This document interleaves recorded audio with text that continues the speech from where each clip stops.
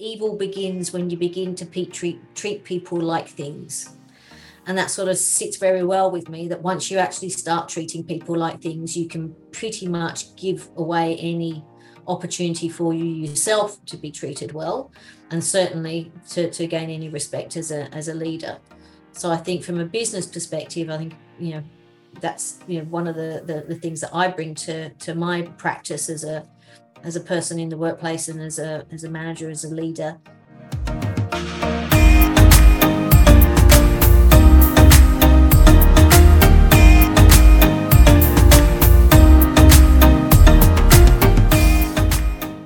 Hello and welcome to another episode of the Great Business Minds podcast, the definitive show for the business of digital infrastructure. I'm your host, Jean-Marc Lima, and I use my experience as a digital infrastructure journalist to dig deep into business issues, but also get to know those who build our digital worlds. Great Business Minds is brought to you by Portman Partners, the premier executive search firm for the digital infrastructure industry. With 50 plus years of experience, no other firm can match their knowledge, discretion, and connections with the best top-level talent in the sector. So are you seeking great business minds for your digital infrastructure business? Contact Portman Partners today. And this week we have a very special guest who is one of the world's leading diversity and inclusion advocates in and out of the data center space. Dr. Terry Simkin has enjoyed a successful career which spans global academic leadership, general management, and human resources management in the private sector. A forward-thinking, industry-experienced academic, Terry is invested in the examination of emerging leadership paradigms for the digital age. She is also an authority on the imposter phenomenon, having researched both the personal impact and implications of the phenomenon on diversity and productivity in organizations. Terry works with bodies and individuals to establish a working suite of capabilities to better address the challenges of rapidly evolving organizational landscapes. She has done so with a range of groups, including SMEs, large corporate clients, industry associations, and government agencies for nearly 2 decades. She is currently working within the digital infrastructure sector on workforce development, the diversity agenda, and inclusion projects with a focus on emerging leadership challenges. Today, Terry serves as partner to Portman Partners, having previously been the higher and further education principal at CNET Training and the co-author of the world's first and only master's degree in data center leadership and management. And with that out of the way, she joins me now from Australia to discuss the current human capital state within the data center segment. And Terry, let me start by saying it's a pleasure to have you on the show. There's a lot of exciting things happening on your corner of the industry around diversity and inclusion. But before we jump into what's happening in that segment, talk us through your own journey. Like, how did you get involved with the digital infrastructure sector? How did you become what you become? Yeah, well, like most people, I fell into it by accident. And I was working as an academic, and CNET Training actually approached us to provide them with a capstone qualification, so a master's level qualification to complement the rest of their offering. And me being a bit of an opportunity junkie, I basically said, yes, we can do that, and then walked away thinking, what's the digital infrastructure sector? What's a data center? And so that put me on a bit of a very steep learning curve in finding out what was going on in the sector, who were the players, what were the challenges, how was it impacting on leadership, and what leaders needed to be equipped with for a contemporary data center operation. And so I built it from there. I built the first, and it is still the only, as I understand it, dedicated qualification in data center leadership and management from a leadership and management perspective, not an operational a DC operational perspective. So it was really an accident that I found myself working in the space, but also, that was good, 10 or so years ago now. And since then, I've been looking at all sorts of things around workforce, around leadership capability, around diversity, inclusion, and belonging, looking at issues of challenge for organizations, particularly in terms of people. So rather than having a technical view of the data center and digital infrastructure sector, I'm actually looking at it from a people perspective. I think you and I have the same thing in common. We are not technical people, but And we do focus on the people. But actually, speaking of people, and before jumping on your 10 years experience, what people have influenced you throughout your career? Yeah, I think the biggest influence was moving from a completely different sector. So I my first career was in hospitality and tourism. So I used to run hotels. And that taught me And then you how went to important carrier hotels. yeah. And that really taught me how central people are to the success or otherwise of an organization, how the capabilities of your people, how the relationships with your people, how organizational culture has a huge influence on how operations run, whether it be in tourism, hospitality, or digital infrastructure, or in other sectors such as retail, manufacturing. And so from that first career in hotel management, sort of looked at different sectors as a consultant and as an educator.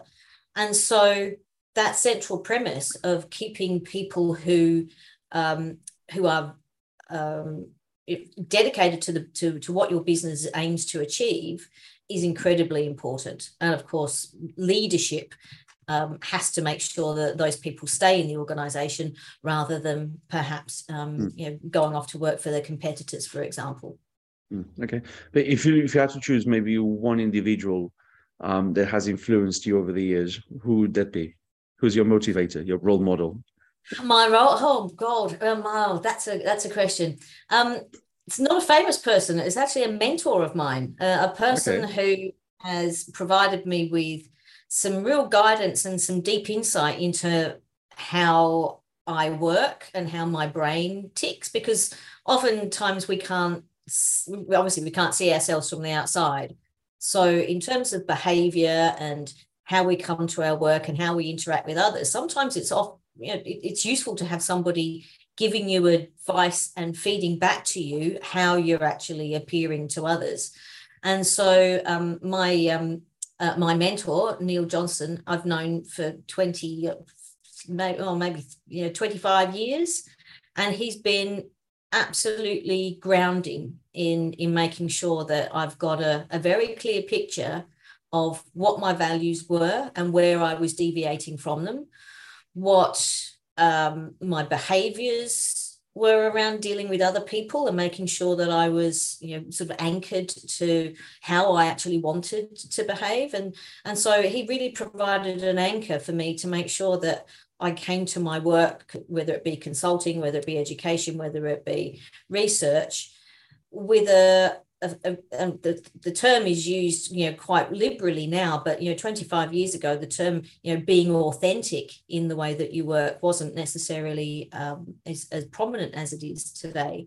But he really taught me the benefit of being authentic and remaining true to your own values and extending those values out into the work with others. I love that. I mean, one, I agree. It's always important to have a mentor and someone to keep you on the line, keep you like down to earth throughout the years in the journey.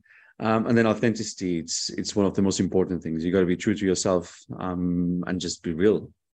And it's really hard to do because, particularly when you find yourself in positions where you're being perhaps pulled in different political directions, or where you believe that perhaps your work needs to go in a different direction, having that anchor to bring you back to what you really actually do believe in, and not being swayed by perhaps arguments that are not necessarily going to serve you or the people around you. It's incredibly valuable. Okay, that actually segues into my next question, my next thought, because your job is one that I am sure it has to be changed very often, because you're dealing with people. And people are sometimes the hardest bit of the business. It's not the technical side. Sometimes it is the people behind the technical side. And then, of course, all the politics and everything. And it's also maybe a part of the industry where change takes a bit longer to happen. While we can change technology within 1 to 5 years, diversity and inclusion probably takes a couple of decades. It's more generational. How do you stay motivated and stay on top of things? Like, how do you stay motivated and say, like, oh, well, forget all this, I'm just going to go do something else? What keeps you going? Like, how do you stay motivated? It would be really easy to say this is all too hard. Yeah. And give up and go and do something else. Because you know, we keep sort of saying as a community, as and perhaps even as an economy, that particularly in terms of gender, for example, is just one point of diversity, that, well, women have got the vote, they've got an equal place in the workforce, they've got access to all sorts of opportunities which are essentially the same as anybody else. But that's actually not true to a lot of or in a lot of organizations, and to a large extent, in that there are still massive challenges to make sure that our workplaces are truly not only diverse, because that's really an administrative process of making sure that you get people who are from different backgrounds, have different sorts of experiences and different worldviews into the organization. You can do that relatively easily through an administrative process of over-indexing on that type of recruitment. The difficulty comes in terms of culture, in terms of leadership will, making sure that you really are creating an organization that is not only diverse and has an inclusion suite of policies or processes, but actually makes people believe that they belong in the organization. And that's the hardest thing, that we've had diversity and inclusion on the agenda for many, many years. But the belonging piece is still one that is not really being enacted as well as it could in organizations, and particularly in the digital infrastructure sector. There is so much more work to do. So I think, in terms of your question, what keeps me going is that there is so much more work to do. The conversations around making sure that organizations are creating space for people who are coming from non-traditional backgrounds, that work is still absolutely a work in progress. Absolutely. I think what shocked me the most is having to study a little bit of the 19th century and the 20th century recently for some tests and stuff. It's how recent so many of these changes actually are around women's votes and everything. And then it's not just about getting the vote, it's about then the age coming down to the same as men. And all that. And again, as you said, we're only talking about one side of diversity, which is just the gender side, let alone all the other sides of inclusion and diversity. I was going to ask you, do you have an example of a time when you maybe didn't feel very welcomed, a bad experience around this topic? Walking into a data center event is always I can imagine. Oftentimes, as a speaker, I'll turn up to do a talk perhaps on diversity and inclusion, or workforce challenges, or the value of changing the way that leaders approach their work in organizations, and I will literally be the only woman in the room. And whilst I've never really felt unwelcome, there is a deep sense of otherness that comes from that. And I think that largely, and again, I don't want to just couch the diversity, inclusion and belonging conversation around gender, but I think largely, a lot of the people in the room would never have had the same experience of walking into a room and thinking, I'm absolutely so different to all these other people in this space. And so, I don't think it's necessarily feeling unwelcome. It's just absolutely underrepresented, and knowing that nobody else in that room has got the same lived experience as I do. And that's one of the things that really creates a sense of, well, it flies in the face of belonging, because if you're continually feeling as if you are other, whether it's because of gender, whether it's because of race, whether it's because of neurodiversity, whether it's because of social class or background, that sense of otherness prevents people from bringing the totality of their capabilities and their capacities to the workplace. Now, that's, in economic terms, a real loss for the business. But in human terms, it means that, people are not necessarily feeling like they can absolutely provide that, coming back to that authenticity piece. They can't bring their whole self to work, and that underpins a lack of motivation. It also can have other impacts, such as contributing to poor mental health, It means that people are perhaps not necessarily going to stay in the business for very long, and higher labour turnover is something that the digital infrastructure can't afford because the massive labour and capability shortages the sector is facing, but also it's incredibly costly. It has a direct impact on your bottom line, so it makes perfect sense for organizations to actually have a belonging agenda, but also to make people feel that they can actually bring their whole self to work. But in terms of your question, I'm a fairly robust sort of individual.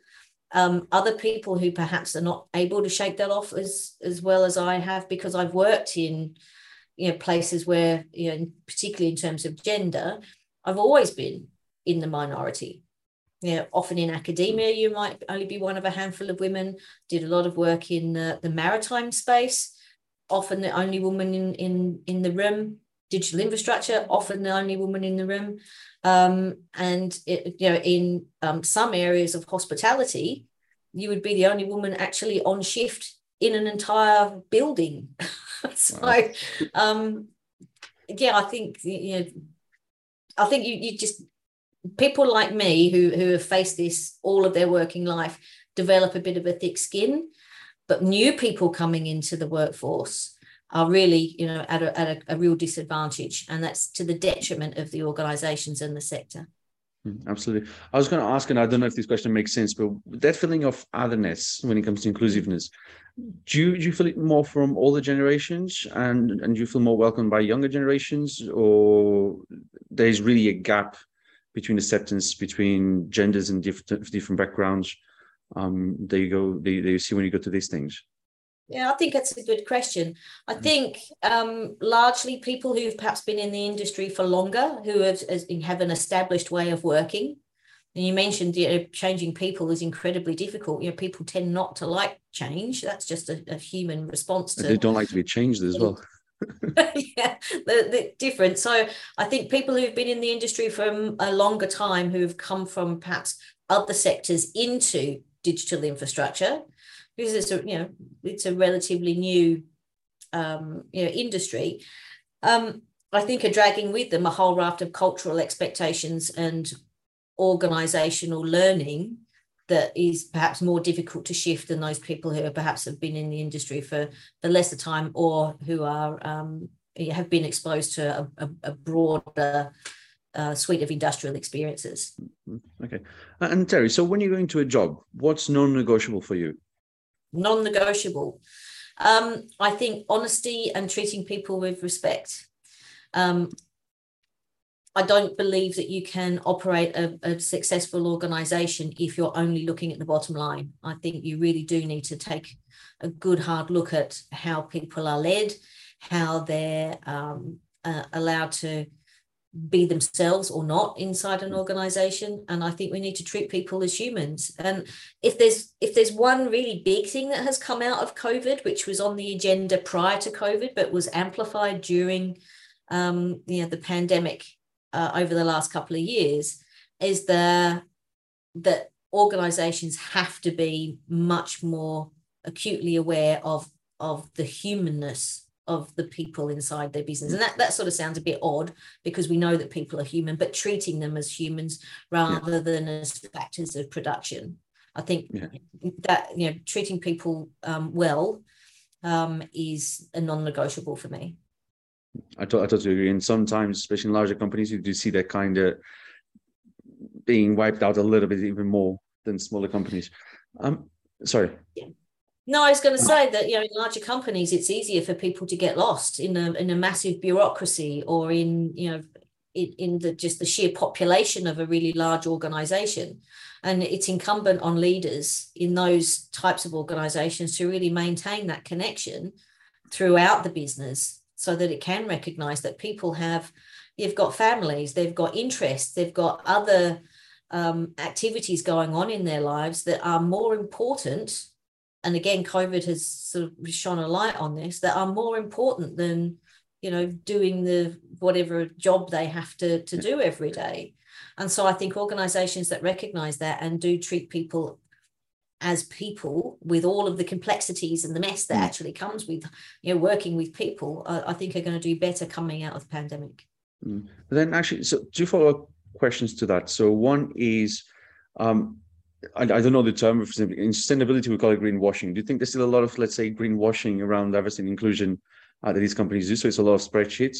And the second one is, once they get to that balance of treating humans as humans, how do you draw the barriers? Because then, yes, we need all this, but then we are also very good at taking more than we need and keep demanding for stuff. So how do you kind of then build that solid foundation where, all right, well, we've done this, and I mean, there's even a limit to this. Like, I'll leave it as an open question anyway. So spreadsheets, and there's a limit to being inclusive. Yeah, I think coming back to your point about greenwashing, you can apply the same perspective to diversity and inclusion, and indeed you can see it in just the name. I mean, it's still called diversity and inclusion in some organizations, it's called equity, diversity and inclusion in others, it's called inclusion, diversity and equity and belonging in others. And I think a lot of that has come because, again, you can come back to the idea of just hiring people on diversity, and it is a bureaucratic box ticking exercise. How many type of people have we got of this ilk in our business? How many have we got of this ilk in our business? Whether it's, again, gender, social class, neurodiversity, disability, or whatever it might be. If you're only looking at it from a numbers game, then that is a very short-term approach, and it is bound to fail. Because you can bring those people into the organization because of your bureaucratic processes, but they're not going to feel that they actually belong there because you've not made the requisite changes to your systems, your processes, your cultures, the way that people actually come into that business and are allowed to be human, be what they essentially have been hired either to do or to again, kind of back to the administrative structures to bolster the numbers. If that's purely the motivation of the organization is just to make it look good on the end of year report, then it is doomed to failure, because A, your heart's not in it, B, you're actually not setting up opportunities for those people to actually flourish in the organization, and therefore those people are more likely to actually see the writing on the wall once they're in the business, and they will flip back out again, thus perpetuating this turnover, which again, as I said, is costly and very damaging to businesses. So I mean, the piece of research that Portman did just prior to the pandemic identified that lack of will of organizations, and particularly leaders, was the key issue, the key barrier to better belonging practices, an absolute lack of will. So it's not so much about, we can't find people, or it's difficult to hire those people, or we can't actually make allowances for reasonable adjustments inside organizations. The people that we spoke to who had lived experience of this said it was purely through a lack of will. Now, will can be changed. And if that's coming from a leadership perspective, they've got the power to do that. Yeah. Going back to your question around, well, where is the limit? I think that's highly contextual. People who are given opportunities inside organizations to really be able to bring their full capability to the job, regardless of any points of diversity, if they're hired to do the job, then they will do the job. I don't think that you can say, well, if we hire people who are non-traditional employees for our organization, they're actually going to be more demanding, because the research just doesn't bear that out. So in terms of where the limit is, it's where the limit is for everybody. That needs to be taken into consideration on a contextual basis, and that's really where your HR practices and your cultural management actually kicks in. Okay. Well, unfortunately, we're not even at that stage yet, I guess, in the journey towards this. So that's probably in a few more years' time we'll talk about it. But the lack of will is quite astonishing. That's how these things come down to. It really just comes to a couple of individuals not being bothered with things. Because also, luckily, I mean, we are in a sector that enjoys huge capital flows as well. So it's not even a question of money. And so I really do believe in the lack of will aspect. Yeah, and I don't think it's because people think we should be doing this. Oh, let's not bother. I really think it is a lack of, and it's not even ignorance. It's a lack of awareness of the issue, and the issue in all its complexity and messiness, because it's not a straight up and down, we need more women, let's go hire more women. There's a whole raft of other, conversation to be had around that. Maybe some people, are, dead against, diversity, inclusion and belonging because it might be seen as a bit too hard. But I genuinely believe that most people just don't really have a grasp on what the problem actually is.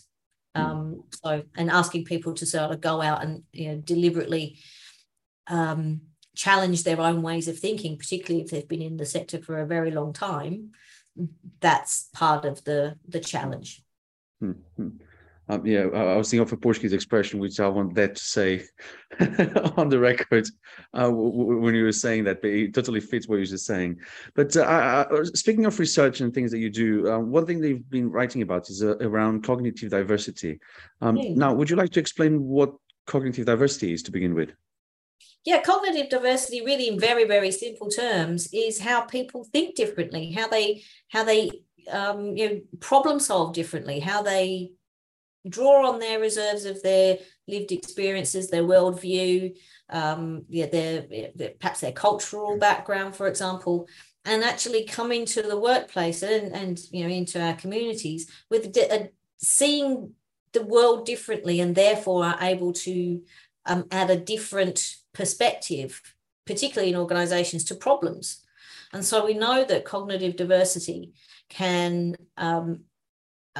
inform and amplify the success of innovation. It enables change to happen with fewer problems. I mean, we know that change management generally is done very poorly, not necessarily from a process perspective, but because from a cultural and a human perspective. It can also allow businesses, I mean, we know, just again coming back to gender, we know that boards with gender diversity actually have a greater contribution to make to a bottom line. So businesses that have a diverse board, for example, or a diverse leadership, make more money. They're actually more profitable because they're able to look at things from completely different perspectives, and therefore have better ways of doing things inside organizations. That's a very simplistic view of what cognitive diversity is. Okay, I feel like that's also probably easy to adopt in startups. So companies are just starting; they can more easily bring in different talents, and again, not just from a gender perspective, but from all the other sides as well. So I completely forgot all the words now, but sexual orientations, like social backgrounds, race, neurodiversity, disability. I suppose startups don't have any history, and they don't necessarily have the capacity to build their culture from the ground up. So it makes sense, particularly with the research that has been done on this in the last 20 years or so, and certainly in the last 10. New organizations can leverage that more effectively than perhaps organizations that have very robust cultures already, and very perhaps inflexible mechanisms for bureaucracy. So really big organizations obviously take a long time to change. New organizations, smaller startups, as you say, have the capacity then to leverage that new knowledge that we have around what benefits this brings, and actually engineer it in from the very beginning. Do you have some tips or some guidance into like how, if I'm starting a business now, like what tips and guidance could you give me to go out and find all kinds of talent? Yeah, I think one of the things that really is a challenge for people who are looking to build diverse teams is that not everything is going to be rosy. Is have a good foundation on being able to manage diverse opinions, because you cannot have a diverse team and not have some form of conflict. Now, conflict doesn't necessarily need to be negative. It doesn't necessarily need to be damaging. Conflict is where you get competition, where you get innovation, where you get better ideas, where you get capacity to infuse the work with a quality assurance perspective, because you're always asking, well, what can we do differently? How can we do that better? What's gone wrong here? How do we shift? So organizations that want true diversity and want to derive the benefits from those alternative lenses have to be in a position to manage and draw benefit from that friction that comes with people looking at things from different perspectives. And that's a key thing that we find in larger organizations, that they say, oh, we want to be diverse and inclusive, but we don't necessarily want people who aren't singing from the same songbook. So you can't have both. If you've got a diverse workforce, you're going to have diverse opinions. So you're being able which to is rich in itself. Yeah. So this idea of really managing it and funneling it into something that is positive, rather than seeing conflict and different views and different opinions as being negative or necessarily as challenging in a way that's not going to serve the people inside the organization or the organization itself. Okay. And then Terry, just to close off this first part of this episode, if you had to compare the data center industry or the digital infrastructure industry to other industries out there, and I guess this is where your experience comes in with other sectors, how would you place this sector, the data center sector, compared to the other ones? Are we very far behind? Are we slightly ahead? Are we on the same page when it comes to changing cultures and mindsets and bringing in all the talent that we can? Yeah, I think in general terms, and of course there will be organizations that are much further along the inclusion and belonging agenda than others.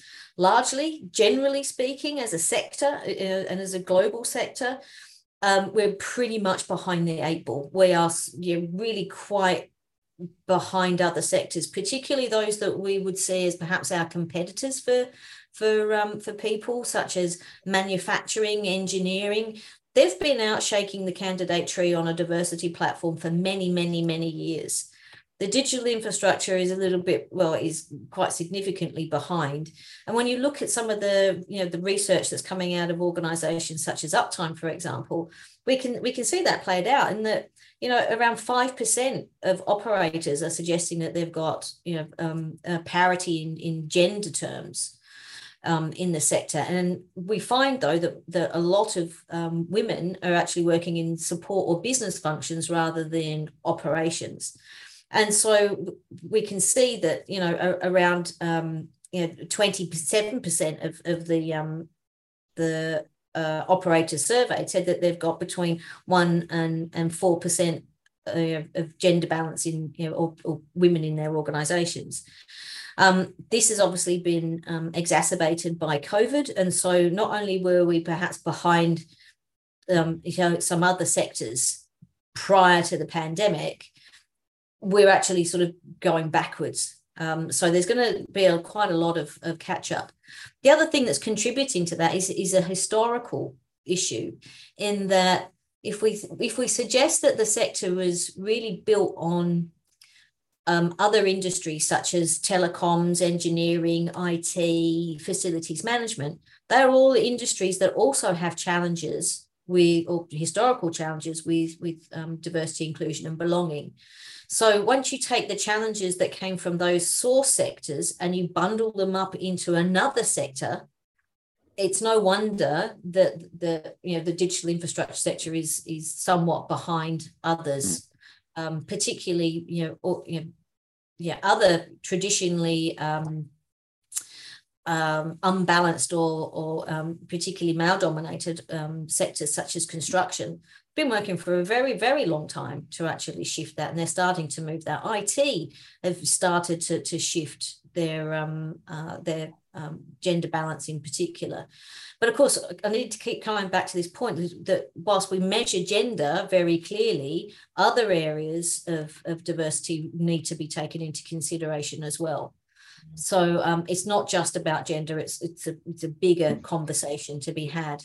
But I don't think that the digital infrastructure sector is as advanced or as is as comparable to other sectors who are a little bit more down the track, mainly because they're older sectors and have been viewing this as an issue for business for longer.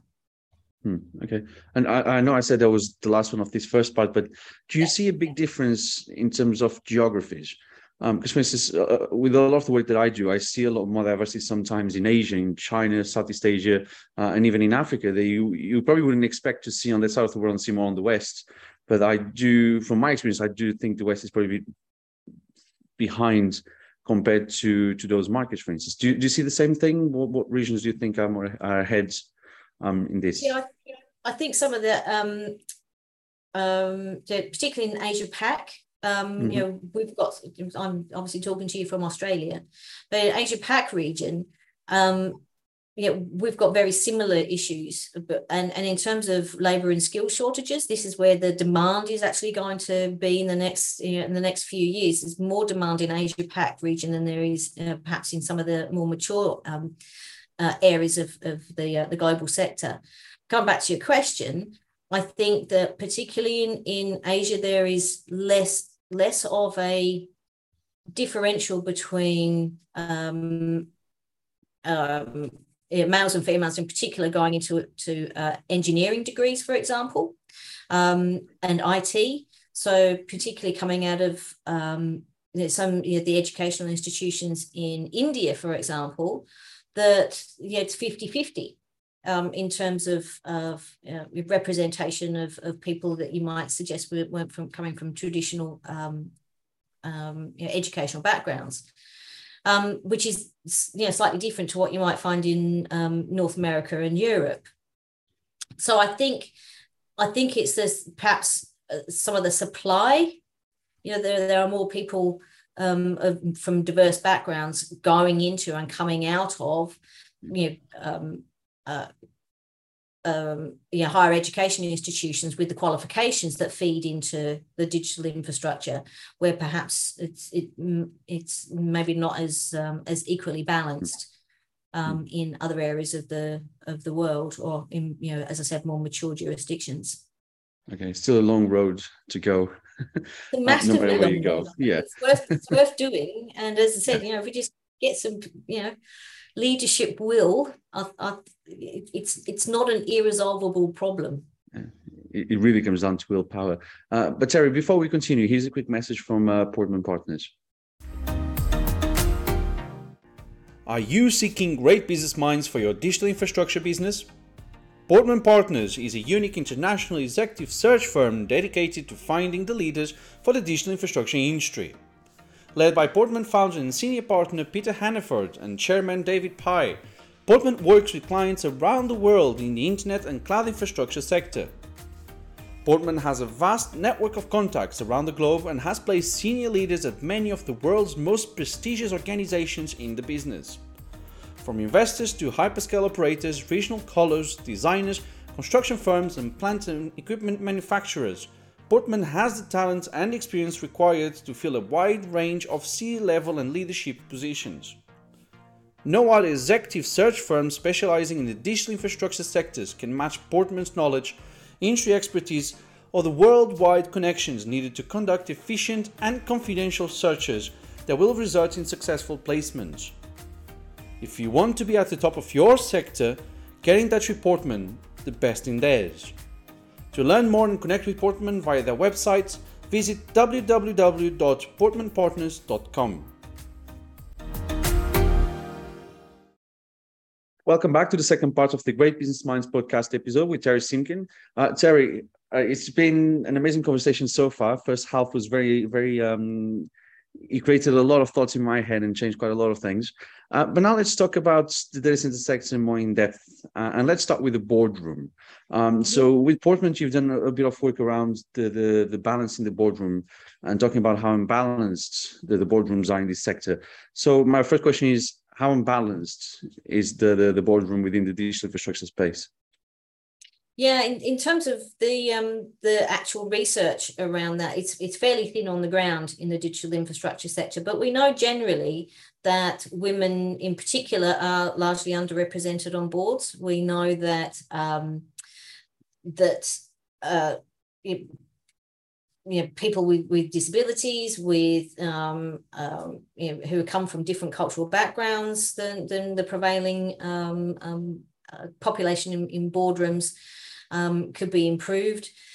But in particular with the digital infrastructure sector, we conducted some research prior to the pandemic, talking to people from all different types of digital infrastructure organizations, across different levels of organizations, people who are in senior management, people who are in operational roles, people who are in policy, all different sorts of people. So we had a whole raft of different opinions and ideas and lived experiences in the room. And it was actually really rather sobering to actually hear their stories. So we heard stories of sexual harassment, of inequality in terms of treatment, and not only around pay but benefits and what type of work they were doing.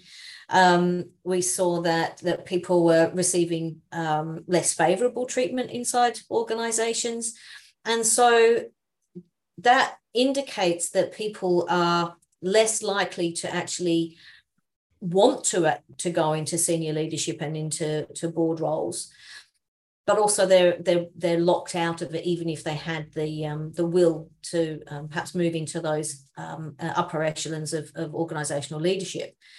So there is some profound questions around how cultures in this sector actually operate to deliver barriers, be they be intended or not. Like I said, it's unlikely that these things are intended.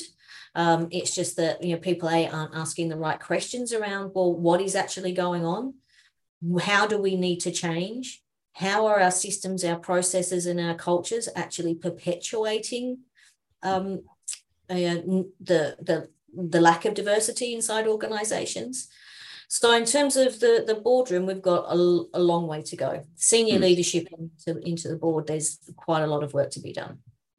And actually, so because our conversation around diversity, inclusion, cognitive diversity as well, it usually revolves around gender, race, sexual orientation, economic background, and all that. But we don't talk about the mental health side of things. Do you think mental health is represented enough? I mean, well, it's not represented enough. We all know that. But how do you think mental health is being absorbed into, I'm going to say, the system? Because we do know this plays a lot, especially in the boardroom with some members. I mean, we've seen over the summer there is active that jumped off a building in New York because the financial books weren't very good. A few episodes ago on this podcast, we had someone that during the dot-com bubble also struggled a lot. Even though things have changed in the last 20 years, but it's still not there. So what's your view around bringing mental health into the table as part of the diversity and inclusion conversation? I think it's incredibly important. It's one of the fundamental planks in, coming back to that point about being human, we need to take an opinion that people are bringing their whole selves to work. Well, they should do. I mean, you don't check your head at the door, you don't check your emotions at the door, go in, do your day's work, and then pick them up on the way out. People are complex beings with complex lives. And that means that at times they're going to be faced with difficulties around perhaps anxiety, perhaps depression, perhaps stress, and other sorts of mental health challenges in the workplace. I think in many jurisdictions around the world, there is an obligation of organizations to provide a safe workplace for their employees. And that extends to mental health. That's not just making sure that people go home with all their arms and legs at the end of the day. It means that there is a need to maintain their emotional and mental well-being as well. So I don't think you can talk about diversity, inclusion, and belonging without really looking at where a lack of those things or that agenda actually impacts people in terms of their mental health. Some of the academic work I've been doing for a long time around the imposter phenomenon, particularly in women in tech, identifies that where there is a sense of otherness, whether it be in terms of gender or indeed in other forms of otherness, there is likely to be an opportunity for imposter feelings and experiences to be present in a person's experience of the workplace.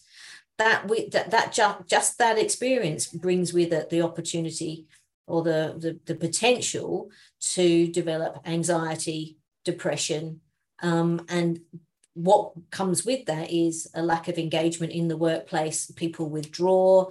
Their relationships with other people inside the organization and outside can be adversely affected. And, from an organizational perspective, again, we come back to this point of A, you're not getting the best out of people. B, it's going to affect your bottom line. But most importantly, you're actually making people sick. Now, that's entirely A, unethical, and B, against many laws that exist to protect people, not only in a physical sense but also in a mental health sense as well. So I think you can't talk about these topics of diversity, inclusion, belonging, however you want to package that up, without recognizing the profound impacts that it can have if appropriate structures and processes and cultures and behaviors aren't present in organizations. You mentioned lack of motivation and kind of citing a little bit at the workplace, but are there any other signs that companies, especially managers, can pay attention to in case someone in their team is kind of switching off, let's put it that way? Is there some warning, like even earlier warning signs that things are maybe not going the right way?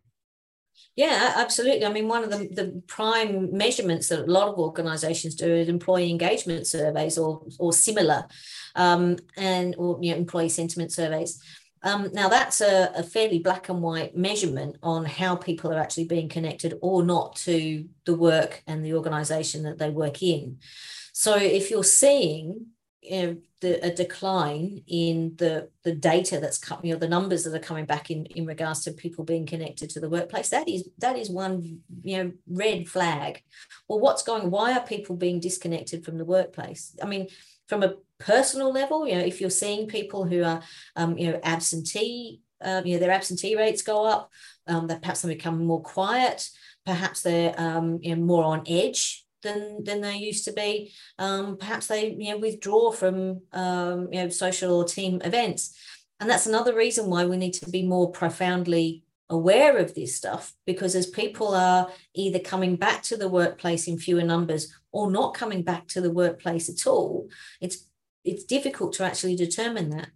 So, I mean, there are lots of opportunities for organizations to resolve that through HR practices and other mental well-being activities in the workplace. But certainly, organizations have an obligation to make that a key priority, particularly as we come back after a couple of years of fairly harrowing experiences for people. I was actually going to ask, does that apply as well to the working from home environment? Because they might change things slightly. You're not sitting in an office, you're at home. So where does the responsibility lie with a corporation, for instance? And then how can you understand if something is not going right? Yeah, well, this is a really complex issue, because if somebody is at home and isn't perhaps engaging in the same way as they might have done had they been on premise, that they were actually in the workplace, it is more difficult for organizations to monitor the health and well-being of their people. But it doesn't let organizations off the hook. So it might be more difficult to keep in touch with people, but it is profoundly important that organizations find ways of monitoring that. And indeed, these are conversations that are going on in the human resources management community at the minute. Well, how do we actually keep our people safe in terms of health and well-being? How do we make sure that our people are actually well, not only in physical terms, but in mental health terms, if they aren't actually being present at work? So it's a real challenge, and that's, of course, not just for digital infrastructure, that's for all organizations across all sectors. Okay. And then, Terry, I want to bring in maybe the conversation towards recruitment, because recruitment is the entry door to many people into the sector and kind of helps guide a little bit of diversity, even though it depends on the companies accepting it or not, but it plays a big role. So, I mean, let's talk about the role of recruitment in the diversity and inclusion conversation. So Yeah. what's the role of recruitment? How important it is recruitment? Well, it's incredibly important, but it's not the first step in terms of making sure an organization is creating a culture that is one of belonging and then is more attractive to a more diverse workforce. So I mean, as I said, it's relatively easy in administrative terms to recruit people into the organization that might be different to the traditional workforce. And so it's again relatively easy to tick boxes against the types of characteristics that make up a diverse workforce. But that's not where it starts and ends. The supply side of things, who are the individuals that you want to actually join your workforce in the future, such as people in schools and even before school, when people are starting to understand the world of work, that's where it really starts. You need to be talking to those sorts of people, the younger people around, coming into the sector and broadening out your labour pool. So the diversity, inclusion and belonging conversation has to be much more well-rounded than just we need to hire a bunch of people who are different from us, who are going to bring some different perspectives, because that's a fairly short term and a fairly ineffective way of creating a culture that is infused with the capacity to make people believe that they belong in an organization and actually feel that they are not other, as we talked about before. So that extends from once you've actually got people inside the organization who are perhaps from non-traditional sources or non-traditional backgrounds, you need to then look at your systems and processes. So onboarding, performance management, professional development, remuneration and benefits, succession planning and promotional opportunities. So recruitment and selection really is sort of the midpoint, if you like, between attracting people into your organization from an expanded labor pool and then keeping them in the organization with systems and processes that are appropriate to make sure that you A, don't have that turnover, and B, that people are actually not being brought into an organization with your greenwashing or your equivalent to in diversity terms, so that they actually do feel that they belong to the organization and feel that they can bring their whole selves to work and have their humanness recognized. That's a much broader conversation than just recruitment and selection. Yeah, I guess retaining talent as well is probably one of the best measurements in the long run as to how a company treats their employees. It is one of the smartest things that organizations can do, not only in terms of profit and success, but also in terms of innovation and having a culture that other people actually want to come and work in. So yeah, that is fundamentally reducing your turnover is one of those things that organizations really should be aiming to achieve. Okay, and then Terry, so continuing with the recruitment conversation, because you are part of Portman Partners, one of the most experienced recruitment agencies in the industry today, all focused on the C-level. Tell us what you do with Portman and how does Portman play into the diversity and inclusion and talent retaining across the sector? Sure. Well, I came into Portman's as an associate, so my work extends beyond recruitment and selection and into other areas such as academia or workforce research, having a look at the labour market trends and those sorts of things. So all of that feeds back into what Portman are actually doing. So there's a broader view, a more expansive view of what's going on today, not only in this sector, but how this sector can actually leverage lessons from other sectors as well. We're also moving into the space of using a new tool for us called the GC Index, so Game Changer Index, which is distinct in that it is not a personality test. It is not a test that looks at people's capabilities. It looks at their proclivities on where they actually like to work, in a nutshell. So where they're actually getting a buzz out of the work that they do. And if we can find people who are suited to certain roles, because that's where they're actually allowed to put their best efforts and where they're actually getting a real connection to their work, then that aim of keeping people in the organization longer becomes a little bit easier, because you're able to find people who are fitting into roles where they're actually going to be connected, where they're actually going to feel engaged, where they're allowed to actually provide their perhaps different views or applying their capabilities, where they actually get a buzz out of their work as well. So it's a really profoundly insightful tool that can be used not only for recruitment and selection, but also in terms of change management, in terms of diversity and inclusion and belonging, and certainly at board and senior leadership levels as well. Okay. And you mentioned, so you do other things beyond Portents as well, so around academia, research, consulting. What are you working on right now? And I'm sure you can't talk too much because it hasn't been published yet, but give us a little bit of a sneak peek of what you're doing. Yeah, well, as I said, we're doing some work with some students at the University of Tasmania. One is looking at the imposter phenomenon, that experience that makes people believe that they're a fraud in their own roles, which, as I mentioned, is something that is rife in digital infrastructure for people who are coming from different sorts of backgrounds to the prevailing workforce. So we're looking at that. We've also got a PhD a project that is out at the moment where we're going to extend that and have a look at how that can be perhaps mitigated in the digital infrastructure sector. So that is a project that will specifically look at people working in data centers and DI.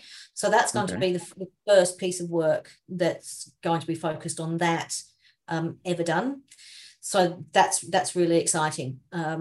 The other work that I'm doing obviously is looking at always looking at how the digital infrastructure sector is faring in terms of workforce composition, the challenges that are coming up, and leveraging the work that's been done by other organisations in the sector, and marrying up with work that's done outside of the sector as well.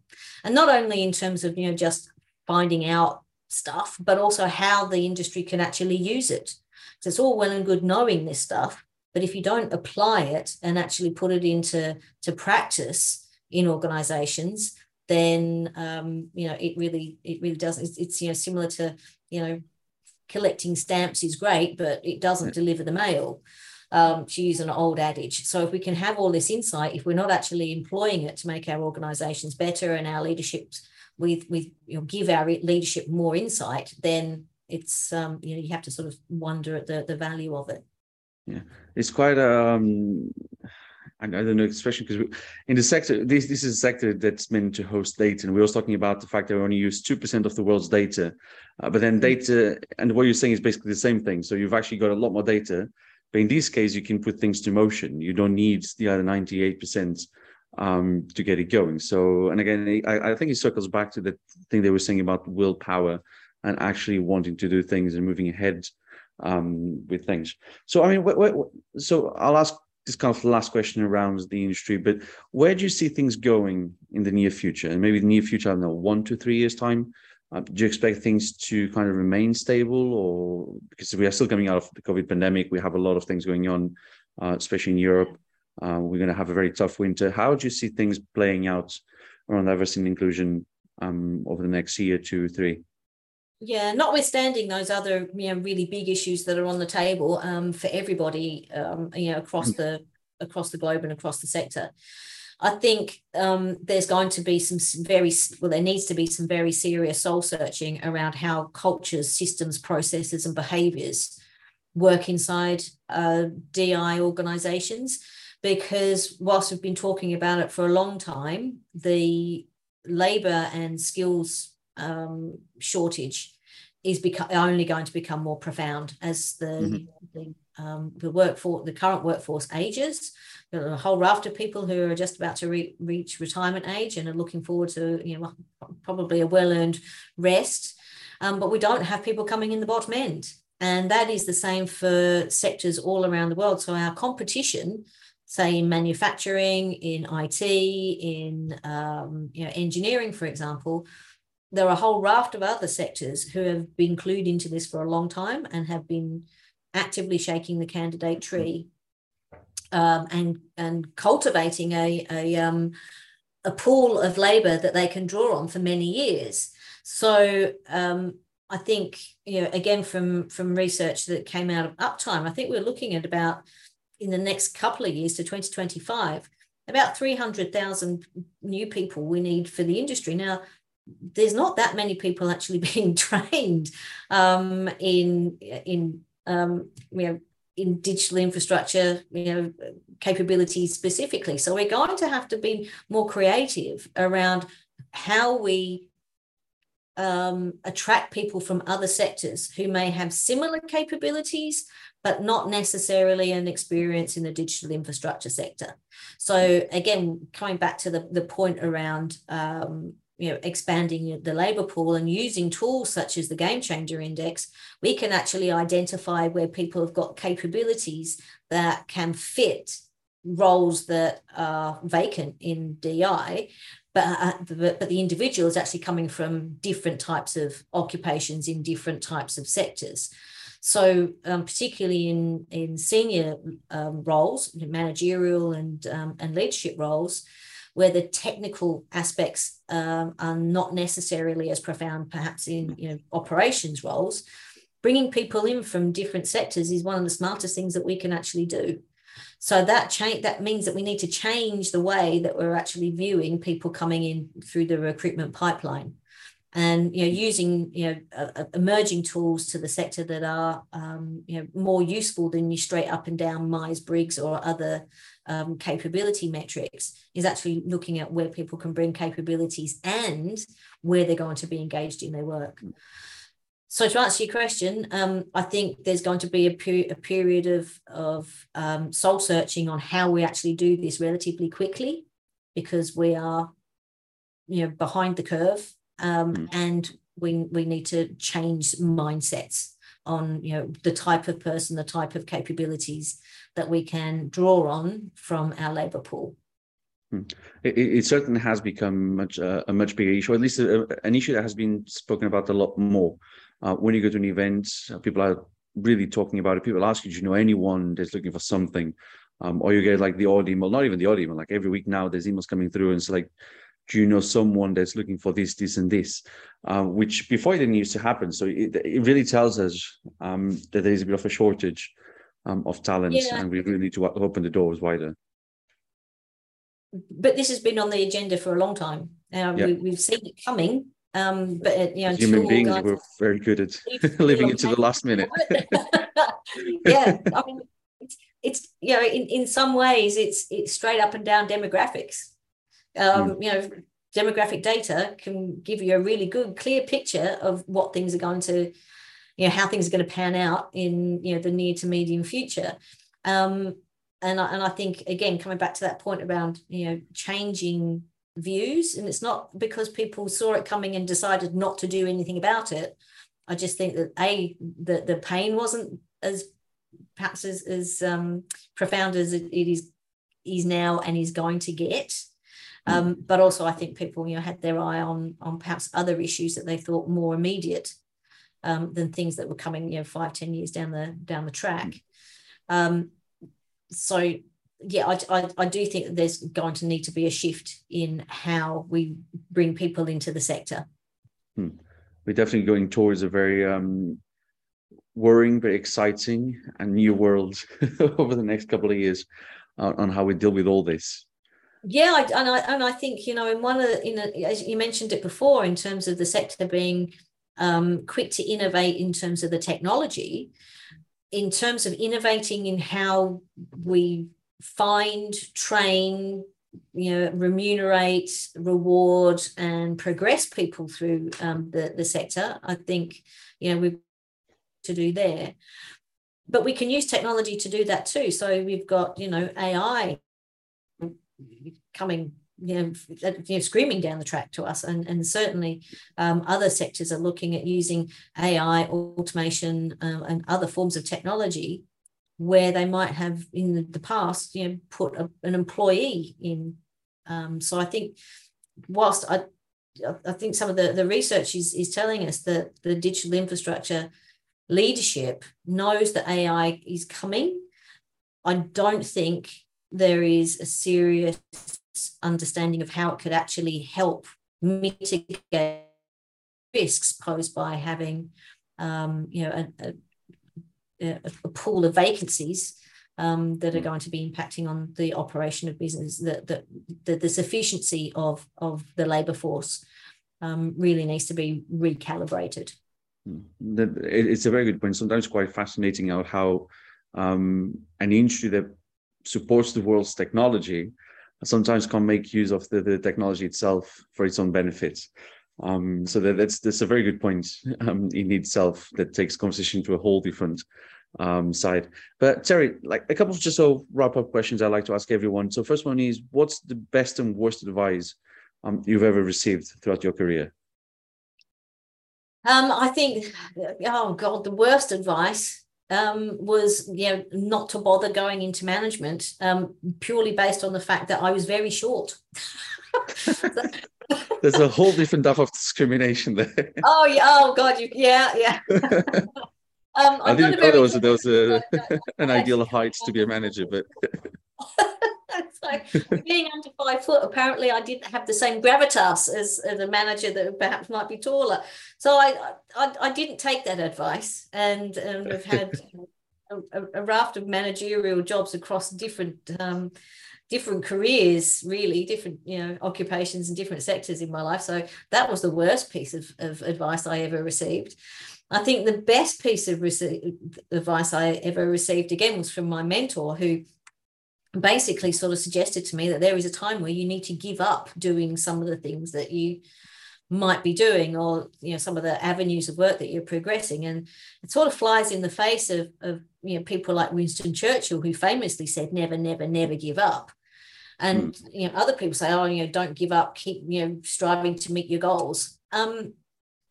I'll tell you, that's okay if you're actually making some form of progress, but there are times where you're just plugging away and flogging a dead horse, and you just have to think, actually investing time and energy into something that is probably never going to work is taking me away from opportunities where my energies could be better invested, and I might see a greater level of success.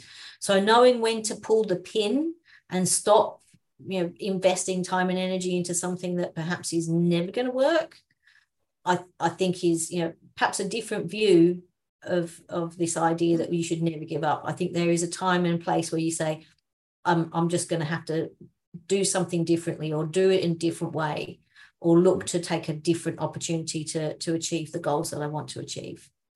It's almost like choose your battles. I mean, not fighting one battle does not mean you're going to lose the war, or at least guide the war in the right direction. So I like that, yeah.